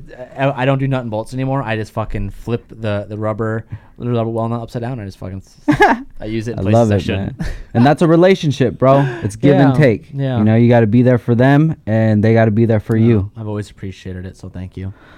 TJ, thank you, brother. All right, guys, we're out. Peace. Bye.